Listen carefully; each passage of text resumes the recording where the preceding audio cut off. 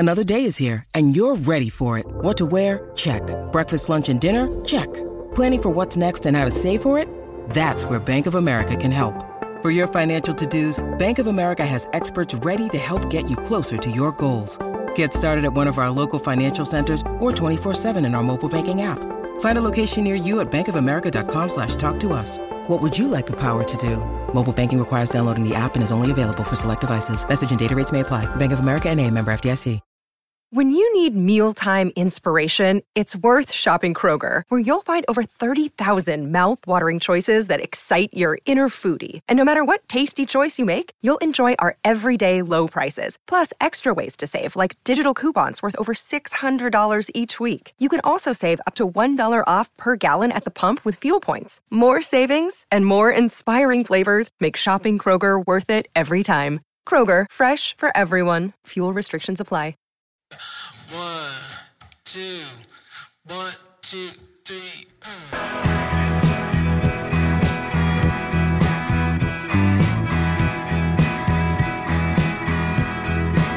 Hey, thank you for listening to the Performance Anxiety Podcast on the Pantheon Podcast Network. I am your host, Mark, and we are joined by the multi-talented David Heatley from the comfort of his car. He was kind enough to chat with me about his incredibly varied career. Music was very important to him early on. He started a few bands like Velvet Cactus Society and the Bischoffs. Both bands were fun, junkyardy kind of bands, but when David kind of took creative control, he figured his next project should probably just be a solo project. But in addition to his music, David has also been a very successful illustrator. His creativity tends to cycle between being introverted and creating his art until he starts feeling the need to be extroverted and to perform. And it served him really well. He also tells us how he would reach out to artists he admired and send them his work. It's worked to his benefit on many occasions, the latest being his new album, Life Our Own Way. He wrote to legendary producer Mark Bingham. That led to some conversations. That led to demos, which led to studio sessions, which led to the new album. David's new album has just come out, and he's already working on the next one. And just in case he wasn't busy enough, he's working on TV shows, including one based on his addiction to 12-step programs. So give him a follow at David Heatley. Buy the new album, Life Our Own Way. Follow us at Performance ANX on the socials. Check us out and all the other great podcasts on the Pantheon Podcast Network. Rate and review us all. You can help support the show through ko-fi.com/performanceanxiety or performanceanx.threadless.com. And I hope you enjoy David Heatley on Performance Anxiety, part of the Pantheon Podcast Network. Hey everybody, you're listening to Performance Anxiety Podcast. My name's David Heatley. I have this new record out called Life Our Own Way, and I'm psyched to talk to Mark about it. Well, thank you so much for doing this. This is cool. I started looking up some of the stuff you've done, and man, you're quite the creative guy. Why, thank you. I appreciate that. So where are you based out of? I'm out of Winchester, Virginia. Oh, cool. So nice. I'm about 75 miles due west of D.C. Right on. So I know you're in Louisiana right now, right?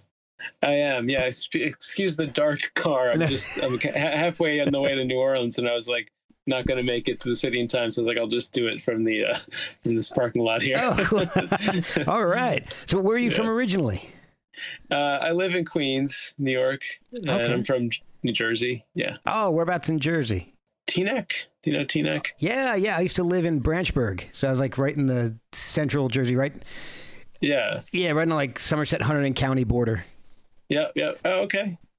So, Jersey roots. So, like I said, I was checking your creative history out a bit, and I mean, you're a cartoonist, an animation director, musician. Was that something that I mean, was your family full of creative people? Were there a lot of artists in the family, or are you kind of like the black sheep who is a little bit different from everybody? Well, I have two brothers, and we're all creative people. My mom studied theater in college, so she's got a creative streak. My dad sang show tunes around the house and wrote, I think, sonnets when he was in college. So yeah, there's definitely some creativity. They both wound up in kind of jobs that they didn't necessarily feel connected to with their souls. So unfortunately so that wasn't like modeled for me how to actually, you know, keep doing art throughout your life and keeping it fresh for yourself. But yeah, I would say, I think honestly, just my town growing up, Teaneck in the 90s, for whatever reason, was just like an explosively creative place to be. So many of my friends were artists and theater people and musicians, and it was just like an amazing melting pot. So I think that's probably a lot of my roots of my creativity are really there, like learning to make songs and paintings and comics with my friends in high school, you know? Okay. Yeah. Was art something that you studied, or was it something that just kind of came naturally to you? When did you really decide that you really enjoyed art? Mm-hmm. I mean, it's funny, I kind of tease my parents, like, because I feel like in some ways they didn't quite pick up on the signals well enough, but it's like, if you go back to me being like a toddler, practically, I'm drawing my own little picture books, like sitting under the table, making my own kids' books. I have a tennis racket. I'm pretending to play the guitar. Like I was telegraphing at a very early age what I was interested in, you know? So yeah, that goes back to as early as I can remember, drawing little cartoons and books and my own stories, and just like really loving the worlds of picture books, like, you know, Dr. Seuss or Richard Scarry or, you know, any of these like children's books at first, and then comics later, newspaper strips, and also comic books. So yeah, I mean, it wasn't until high school that I really felt like, I guess a little bit middle school, but high school I really felt like, wow, I actually can draw. I'm pretty decent at this, and I just enjoyed it, and I liked doing these little cartoon. When I had a band, I would like draw the flyers for the band, and you know, nice. So yeah, I was sort of always doing both, really. Were you musical at an early age too, or was that something you picked up later? Yeah, I mean, I was always in school bands and stuff, and I was always very, like, music was essential to my life. I actually do kind of feel like, you know, discovering like the Talking Heads in middle school like saved my life, because I could just go into my headphones and, you know, ignore all the idiots around me and just feel like someone out there in the world understood me, you know. Yeah. And They Might Be Giants was another big band. They Might Be Giants, like those two kind of saved me through middle school. I felt so out of step with everyone, but yeah, it wasn't until high school that I was like, I actually discovered this band, King Missile. Oh, and, yeah. The one of the members of that, this guy named Dog Bowl, he had a solo career too. And they were like my idols, because it didn't sound like that far off from what I could actually do. It was like a little junky guitar sounding, and the song lyrics sounded very kind of like rushed sometimes. And it just gave me permission to just try and do it myself in high school, you know? That's awesome. That's the first King Missile reference I've had in almost 250 episodes. Is that right? Yeah.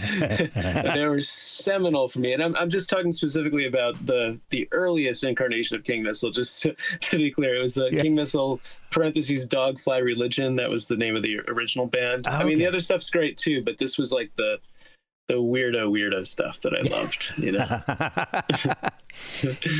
When did you start playing with other people and playing out?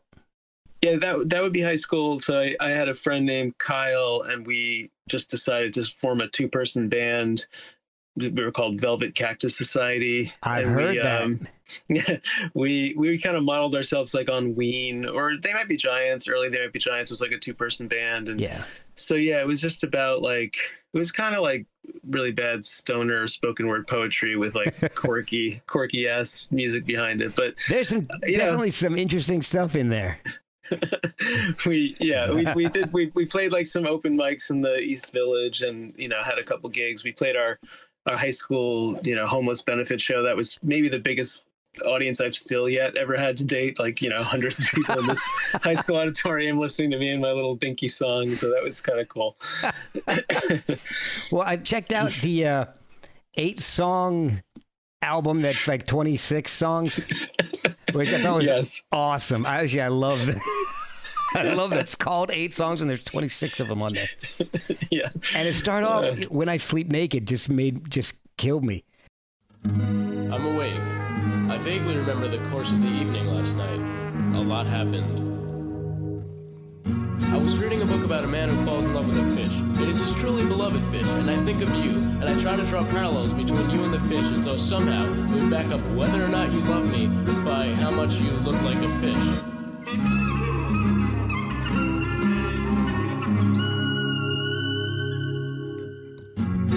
Was bleeding last night, and I found myself in knight's armor with long braided hair, screaming in German as you lay dead by my feet, something about evil or something. And I drink the blood and scream, and my teeth grow long, and now I'm sucking. Every song on that I had a chance to listen to is just, I mean, I can definitely feel the Ween type of influence, and it's just awesome. The songs are short, they're funny, they're catchy, it's hilarious. Thanks. Yeah. I cringe very hard thinking about some of those songs, but I appreciate you taking the time and digging it up. That's what I love doing with this podcast. Digging deep. Yeah. Finding all the skeletons. Deep. We'll be right back after a word from our sponsors. This podcast is sponsored by BetterHelp. Without a healthy mind, being truly happy and at peace is hard. The good news is therapy works. But what is therapy exactly? It's whatever you want it to be. Maybe you're not feeling motivated right now and would like some tools to help. Or maybe you're feeling insecure in relationships or at work, not dealing well with the stress.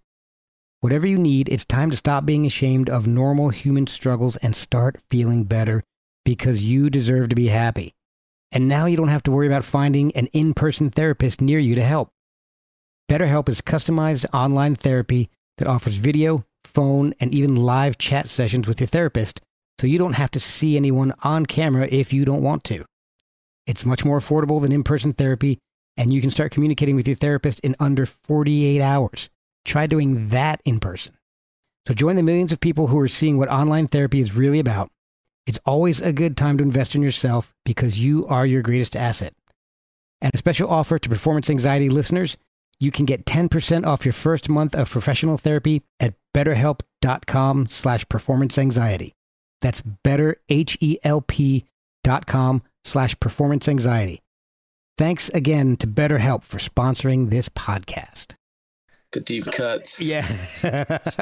What came first? Or was there a point where you decided you were going to pursue art over music as a career, or did you want music over art and you just kind of fell into it? How did that happen? So I went off to college. First I went to Oberlin College and I studied, painting there and psychology and some other subjects. And I did keep playing in bands there at the time. And actually, when I dropped out of Oberlin, I thought, okay, I'm going to go to New York and I'm going to be a musician. I'm going to just make this my thing. Okay. And I just kind of somehow once I got there, I just sort of lost the will and really fell in love with comics and just kind of got super introverted. Oh. I seem to cycle between this introverted stages and then being a little more extroverted and wanting to get out there and perform. So this was kind of a long stretch of I actually really like being in my room and just drawing these comics and not having to interact with people. I'm going to do this for a while. And then it seems like once I get through that cycle, then it's the music comes roaring back out of me. It's oh, no, this is important too. And so I think, honestly, for the last 20 years, it's sort of cycled between those two. I get super intense with one or the other, and not often at the same time. Sometimes at the same time, not often though. So you're not writing throughout this whole time. It's kind of like a creative bursts. Sort of. I mean, I might be getting song ideas while I have 2 published graphic memoirs, and while working on them, I would be getting song ideas, but it was almost like a kid nagging at you, no, I'll deal with you later. You're just I don't have time for you right now. You sort of record the idea of it, but I can't sit down and actually write the thing. So it's, I have to put it off a bit sometimes. Okay. So that makes a little more sense, because I did see that, you're the one book that you put out, My Brain is Hanging Upside Down. You have a soundtrack for that. As I watched it on TV, somehow it really bothered me. You're dragging all the bars in town for an extended foreign policy.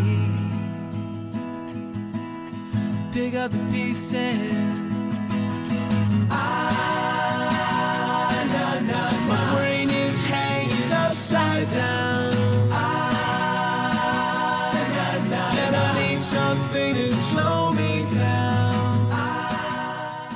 Yeah. Well, yeah, you did your homework. Okay.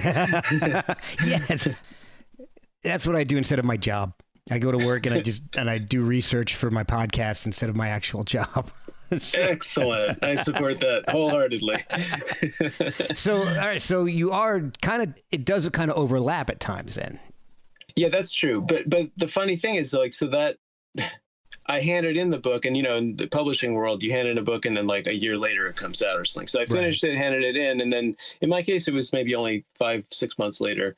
But in that 6 months, I suddenly was like, now I want to do music. And so then I got this idea, I'll write songs kind of related to the book and we'll try and put it out at the same time. And, it was that sort of thing. So in some ways it was after the book was done that the music really came to the forefront. Okay. All right. Yeah. And you've done a couple of other things. So you're also in the Bischoffs and you've done Angels Number Band, and you've had a lot of your artwork published all over the place. I'm looking up, trying to find out. My notes are all over the place today. So I don't know. My whole day has been like this whole mishmash of insanity. So, all right. So you've had, no worries at all, man. You've had comics and drawings, and they've been in New Yorker, every section of the New York Times.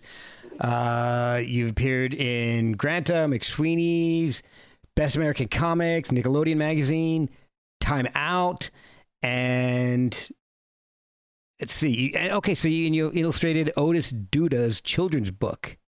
Mm-hmm. And there's also music for that. There's music for that too.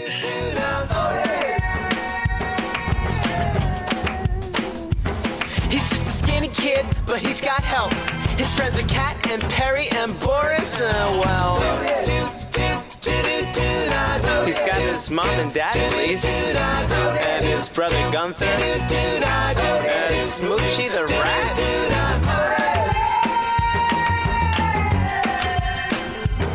He moved from Hogshead to NYC. Now there's a kid in a potted plant living in his lobby.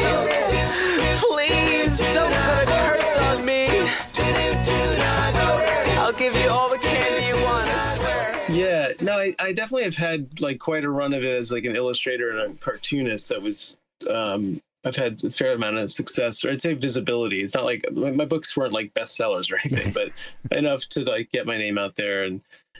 But yeah, I guess, well, in the case of the Otis Duda book, like that was a publisher came to me and said, would you like to illustrate this book by this author? And I loved it so much. I was like, became friends with her. And I was like, I'm starting to hear these like songs related to your characters. Is it okay if I like make some songs about it? And she loved the idea. So I would just send her these demos when I finished them, and she's like, oh my God, I love it, keep going. And so before I knew it, I just had an album of these like kid songs. And it was around the same time my kids were that age of that reading series, so it was sort of perfect. I could kind of share the songs with them and share the drawings with them, and we could bond over the Otis Duda series. That was pretty fun. Oh, that's awesome. Yeah, I went back and listened to some of that, like Potted Plant Guy and Subway Zombies. I mean, they're really cool. I like that. It's really interesting stuff.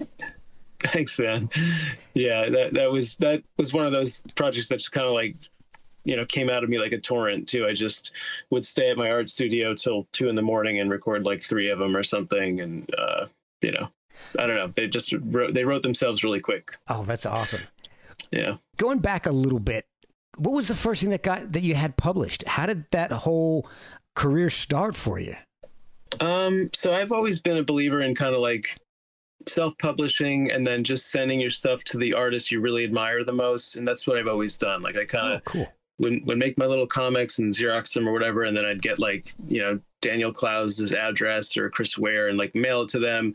And I would sometimes get a response and then, keep sending them stuff as I got better. And yeah, when I was living in Chicago, I actually was sending my stuff to Chris Ware, and he was like incredibly responsive and generous. And we wound up like kind of becoming friends, and he opened some doors for me with like a free weekly in Chicago. I did some work for them, and then he invited me to be in McSweeney's when he's editing it. And so I don't know, you sort of build on these, and it was never, for me, it wasn't like networking to kind of try and get somewhere in my career. It was like I just had a genuine connection and interest with this guy's work. I learned to see my work, but that often is how these things happen for people, is like you just extend yourself to the people whose work you love the most, and most likely they'll feel some affinity for what you're doing because you're so deeply, in tune with their work. So yeah, that's how it's sort of always happened for me. Just like focusing, and the New Yorker was the same thing. Like, it was like sending my stuff to Françoise Mouly, who chooses the covers, for years, like a years long courtship of just sending her things. And then finally, if she likes you enough, she then puts you on the list of people she'll deign to accept a sketch from, and once you get past that stage, she might like one of your sketches. So it was that kind of courtship, Oh, that's really wild. So it sounds to me like, you weren't using connections and the people to further your career. Like you said, you actually had a genuine interest in what they were doing, and you just kind of wanted to share what you were doing. And that when that happens, when you do that, the sincerity is apparent, and they take you a lot more seriously.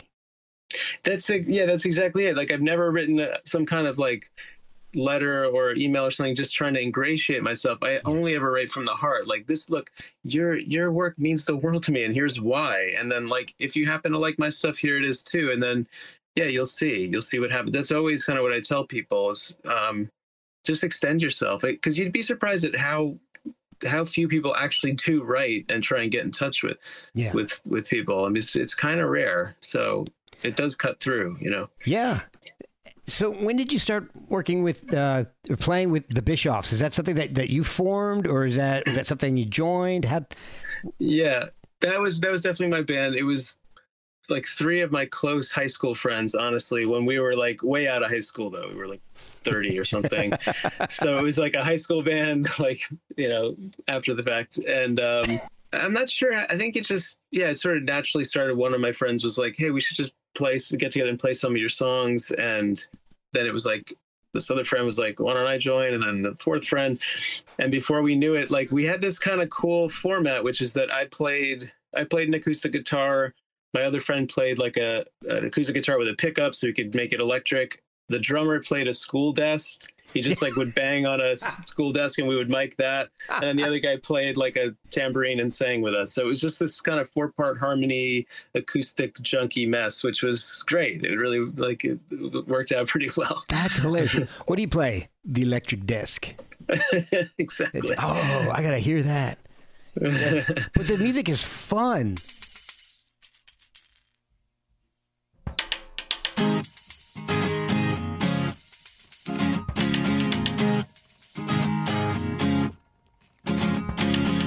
You're such a brilliant little mastermind creator.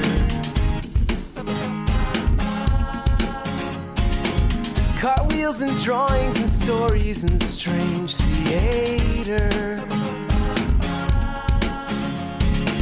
How can you never pause until you're... Thank you. It sounds like you guys had a blast doing it. We really did. I mean, I think our friendship does come through on that record. There's a lot of love between the four of us. We'll be right back after a word from our sponsors.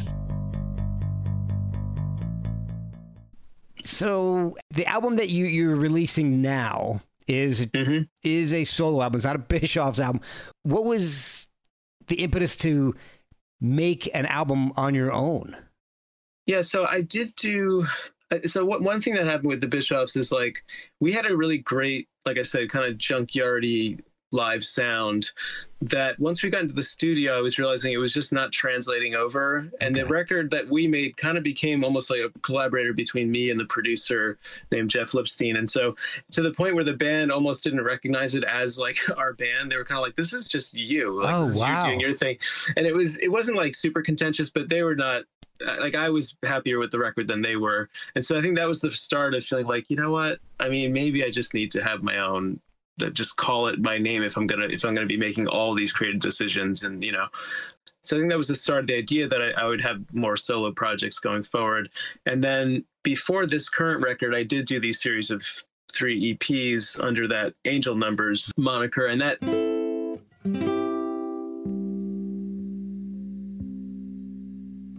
Sexified.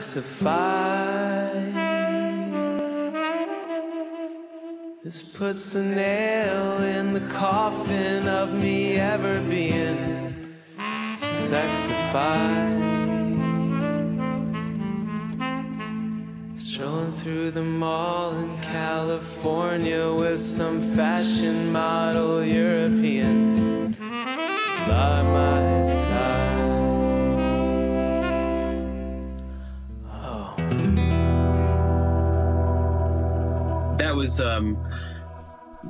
that could have been a full-length album, I guess, but this is really my proper like debut, like a collection of songs as an album, as a statement, and those were sort of EPs, like, you know, getting me here on the way here, basically. Okay. I do like Dream Puppy and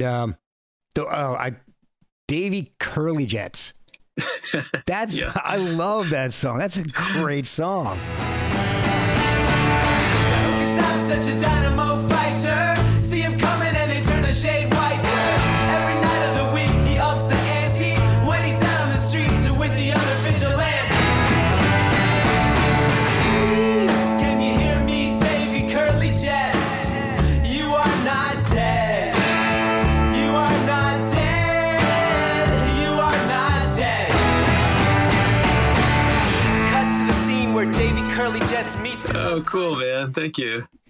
You got in touch with former podcast guest Mark Bingham.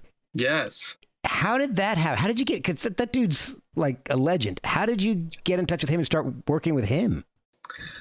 I know. I'm sort of pinching myself, to be honest. I guess it's what I just described to you, which is that, you know, so Peter Stampfell's record came out, and I had already been a fan of the work he's done with Mark going back years. I just love Mark's production on Peter's records. And so when this new, you know, 20th Century album came out with 100 songs, I was like gobsmacked. And to me, I mean, Peter's wonderful. Like, to me, the production of those albums are what make them like just absolutely stellar. And so I essentially just wrote Mark a fan email and just literally gushed. I probably off the top of my head could, you know, pick out 20 different songs, and here's what I loved about this one and that one, and your choices here and there.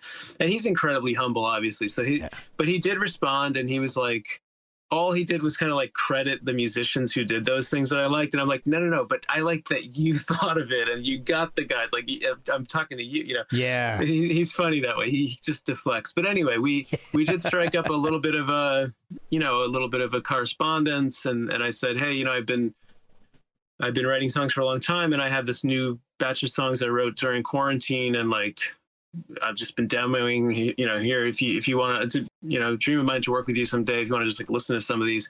And to my surprise, he did. And then to my further surprise, he was like, these are great. Why don't we do a few of these? If you could come down here, we could do like 4 of them as a test and just see. Wow. So that was what happened last summer, you know. That's incredible. Incredible. Yeah. Jeez. So you didn't have a band ready to go. You had to put one together. He formed like this freaking solid, you know, New Orleans glitterati, incredible band for me. I mean, that's part of this process that's just blown my mind. It's like, wow, I just have never heard my songs like in such lush, full color production the way Mark's done them, and with such great musicians. No slight to the people I played with before. I mean, right. I've played with some great musicians, but there's something about Mark kind of manning the ship, you know. It's just raised the whole thing to another level for me. So who's playing on the album? I know a few people. Yeah. So Kirkland Middleton and Brian Weber are the two. They're kind of the rhythm section. Brian actually plays bass and lots of guitar on the record. Okay. But the two of them are in the Lost Bayou Ramblers. That's they're kind of the anchoring that band. And Mark plays with them in a couple different bands. So, and then there's Tiff Lampson, who's she's from a band called Givers, New Orleans based, and she plays a bunch of percussion. She sings 2 different duets with me. She sings a lot of background vocals. And then there's like Sarah Quintana who sings on it, Lily Lewis, Julie Odell, Michael Cerveris sings and he plays guitar on it. God. And then I know it's like, and then Cassie Francelon, she's a harp player. I mean, just yeah. I've had Cassie and Brian on with Shakespeare in the Blues. Oh yeah! Oh my God! Incredible record. I love that record that they made. Yeah, that's amazing stuff. Yeah. I think maybe I'm forgetting someone, but I hope not. Lily. Oh, and then Jana Sasla played flute on it. I think that was it. Man. Yeah, I know. Mark's it was like, I was going to say the kitchen sink, but it's way more tasteful than that. Yeah. He didn't just throw everything at it. He very carefully curated and chose these people for each song. You know? Yeah, exactly. And, if Mark Bingham says, hey, come on over, I got something I want you to be on, you're doing it. Yeah, exactly. Sarah, and with the bonus thing was I just thought, okay, it'll be really cool to play with these musicians. I'll never see them again. Right. No, I made friends. I have all these friends now down here thanks to Mark. That's awesome. So yeah. And I remember sitting with Sarah Quintana, first of all, now I'm all a fan of all of their music. Yeah. I didn't know any of them. And now I'm like, oh my God, they're all incredible. Yeah. So Sarah, I'm a huge fan of her songs. And we're just sitting together during the session and she's just looking at me and she's like, do you know who you have on your album? And she's like, you have this person. And she looks at me and she goes, who are you? I was like, yeah, exactly. Who the hell am I? God, I've been listening to it for days now, and there's some beautiful harmonies on it, some amazing duets, like On Your Side, If We Became Lovers, two of my favorite harmonies and duets. I mean, those are awesome tracks. Thank you, man. Thank you. I'm very pleased with those two. Yeah. Till you became lovers.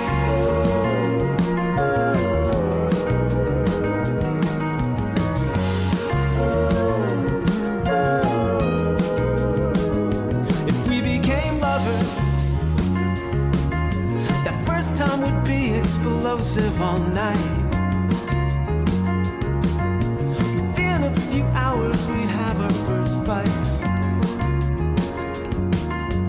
We'd say things so cruel. And I love how the album it's kind of circular to me, because you start off with some really almost like psychedelic kind of sound, and it just goes into something a little more sunnier sounds, goes into a little heavier stuff, and right in the middle you got that I Love You, duh, which is completely different from anything else on the album. Yep. And then you bring it all back around with Rock My Mind and with Johnny's New Hair. Johnny's New Hair, yes. Johnny hopped that turnstile without warning. Now the lights are bright like it was still morning. Went to the barber on an RV dare. Hey, Johnny roll, Johnny, hey. Barbara was drunk, but she didn't much care. Write it down, boy, write it down, boy. Maybe that's because you were drunk as well. Hey, Johnny roll, Johnny, hey. Now you don't look too much like yourself. Write it down, boy, put it in that look for your Johnny, you got that hairstyle. It just kind of ends as heavy as it begins, but there's so much in the middle. It feels like it just goes in a perfect circle. I love albums that do that. Oh, that's cool. I didn't really make that connection myself. I'm happy to hear you say that. That's interesting. Makes me feel like my intuitive reasoning for picking this order made some kind of sense. Yeah, that's good. Sequencing worked, man. But what I liked about a lot of the songs in the beginning is they sound like light and summery. It's amazing. Now lyrically, they're maybe not as light. But musically, they're like If We Became Lovers. Sounds so bright and happy, but lyrically, man, that's some not happy stuff, kind of. It's a very dark song. Yeah. It really is. Yeah. I think that's why Mark liked that one so much too. Is let's just make this really feel like, I don't even know what, the Carpenters or some kind of 70s yes, AM Gold kind of. And I love that stuff. I just love it. But then the lyrics are very much incredibly cynical and heartbreaking in a way. What song changed the most from the time you sent it to Mark to the finished album? Is there one that transformed a lot? Yeah, let me think about that. I mean, really, all of them did, but probably I Love You, duh, hearing it. First of all, I always did conceive of it as a female lead singing that song. It's like a bratty girl rap that just Right. came to me and kind of bugged me for like literally a couple of years. And it was like, are you going to record me or not? And it was like, I guess I got to record you. and I demoed it myself, and I felt so awkward doing it. I was like, I can't pull this off. So the idea, like when I finally got to the studio and heard Sarah like do this rap that I wrote, it just blew my mind. I was on the floor, like crying, laughing. It was so much fun. And then Mark like just changed my little dinky Casio beat to just, crazy, Phil Spector wall of sound, like nonsense. So it was great. I wasn't expecting that. You must be some kind of idiot not to notice me staring. Do you see what I'm wearing? Now you just act like you don't care when I walk by. I had you pegged for a smart guy, but you don't seem to want no part of my heart. Why? I got this feeling if we were to get together, you'd hit my pleasure center better than anyone ever. Rip my sweater, I'll let you do whatever. Bring another girl if it won't upset her. I could get her in the mood, make this a double header. That, right in the middle of that, where did this come from? Right. It's startling, but in a really cool way. Good. I'm glad. Is there a song that really didn't change much from the time you started recording to the time the album came out? I mean, the only one I'd say, like, Rock My Mind, Mark definitely added some, like, really tasty choices to it.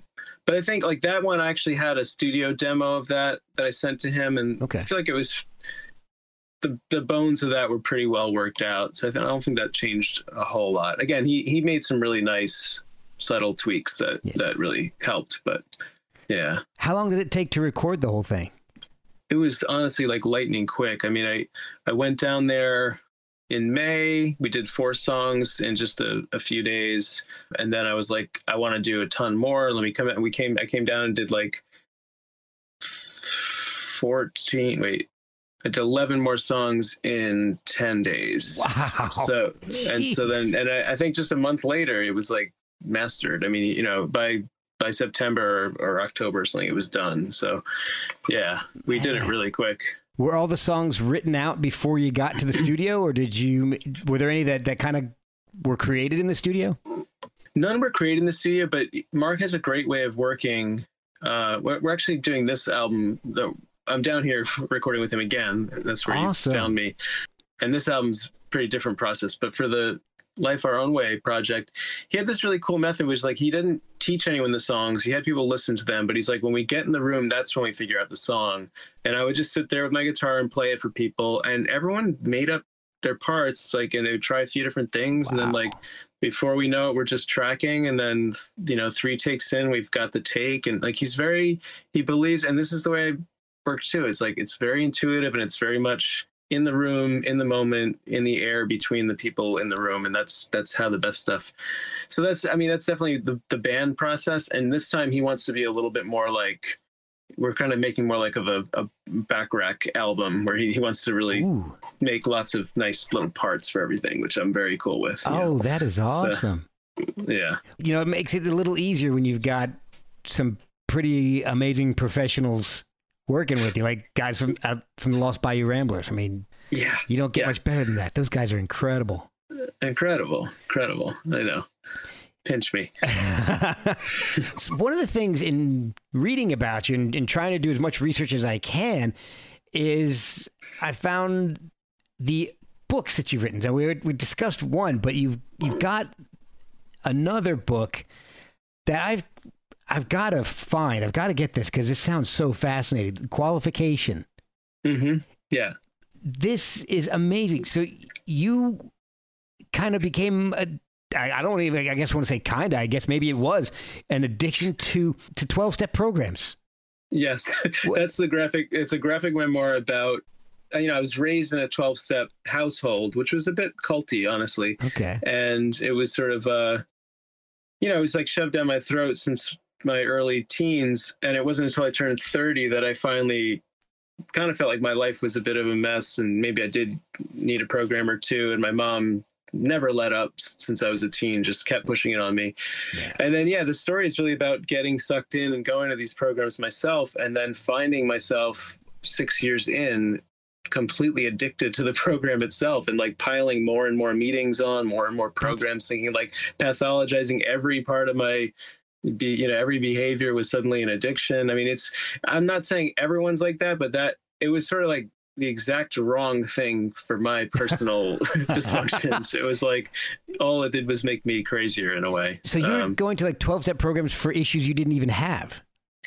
By the end, that's when this really honestly drove my wife Rebecca absolutely crazy, which is a lot of what the book is kind of about.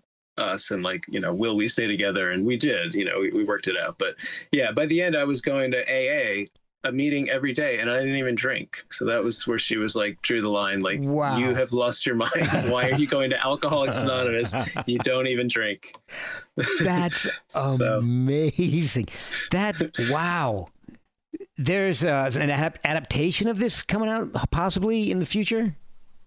Yeah, we're pitching this as a TV series now, me and a co-writer friend of mine in a production company. So we actually have some pitch meetings like when I get back to New York, which is kind of cool. Oh, man, that sounds amazing. Yeah, I would say we're far from having a show. It's really just like conversations now, but it is exciting. It's definitely like where I want to point my career. I want to do like more TV and music, basically. That's fantastic. I mean, this honestly, this whole... the premise of the book sounds just fascinating to me. It's incredible. I'm going to have to get the book because it's just wild. I cannot, I'm excited. It's first. You might dig it. I can't wait because I can't think of a book that I'm just dying to read. And it's been a while, I should say. And the premise is just fascinating to me. So I'm honored. Thanks, man. You are currently headed to New Orleans to record stuff for another album. And as of this recording, your album we're talking about hasn't even come out yet. I know. That's crazy. That's amazing. No, I've actually just left the Arnaudville area where I was recording. So we actually just finished recording today. Okay. And so now I'm just going to hang out with friends in New Orleans. My new friends, my new New Orleans friends, now that I'm a musician down here. That is incredible. Yeah, so we just did basic tracks. The thing with Mark this time was I said, I'd like to come down and do like a really laser targeted, like 4 days, try and knock as many tracks as we can. We got 13 songs done in 4 days, just the basic tracks. And I told him, like, take the year and just like... if dream up parts, and if you think of, he's like, I have a harp part for this, I have some strings for that, just do it, and like I'll come down in the fall or something and record vocals. I don't know. That's the way we're thinking now. So. Oh my gosh. Yeah. You just never stop working. You always got something going on. I gotta stay busy, otherwise I go nuts. So are you planning on supporting the album that's coming out with any live shows, or are you just going to move on to the next project? Yeah, I feel like I'm not so much of a live musician. I've been making like animated music videos for a couple of the songs. So like Life Our Own Way, the title track, I just finished a video for that that's going to premiere on our website soon. Something happens between the hour of midnight and dawn. A deeper frequency no one but me and she can be on. I know you tried to raise us right, but you raised us wrong. Let's hit the streets time to get with the beat of the song. Come on, living life our own way. Living life free, living life our own way. And I drew every frame of the video by hand, so it's got like about 1,000 different drawings in it. Wow. And that's been taking up my time for the last few months, and that's done. And then I hired an illustrator and animator to do On Your Side, actually, the song you mentioned. We have a really nice video for that that's going to be done soon. So I'm kind of, I like kind of marrying the two if I can, like these animations and the music. and I haven't. Maybe I'll do like a small show in my neighborhood or something just for some neighbors, but I don't know if I'm going to play out too much right now. Besides the next album, is there more artwork or books in the future? Yeah, I have one book. So after Qualification came back, I actually have done a series of these like small little books that I serialized on Instagram first. Oh. So I would draw, like, on Instagram you can have up to 10 different slides for a post, and so I'd make these like 10-page chapters, a post at a time on Instagram, and I wound up making 3 like kind of little novella-sized books, and 2 of them I self-published, and the third one I haven't self-published yet. So I'll probably try and print that up in the new year or this year. I don't have any other comics planned for right now. I'm really, really kind of want to keep doing the TV thing. Yeah. I have my own show I'm pitching, and then the musician I mentioned, Tiff from Givers, who sings the duets with me, we've really become friends, and I'm actually trying to develop a TV series with her too. She has a great idea, so we're like an animated series for her. So yeah, there's like a bunch of that kind of stuff I want to do. Oh, that is awesome. So how can people pick up Life Our Own Way and follow you and find out what you're up to, find out when the next album's coming out, find out, maybe follow your art as well? Yeah. The best place to follow me is just on Instagram. It's my name, David Heatley, Heatley, one word. And then, Life Our Own Way is going to be streaming everywhere February 11th this year. So I'm not doing any physical copies, but it'll be on every platform you can imagine. And like I said, the music videos will be up on YouTube and probably also on my Instagram page. So awesome. Yeah. Well, man, I've enjoyed listening to it. It's been a blast talking with you.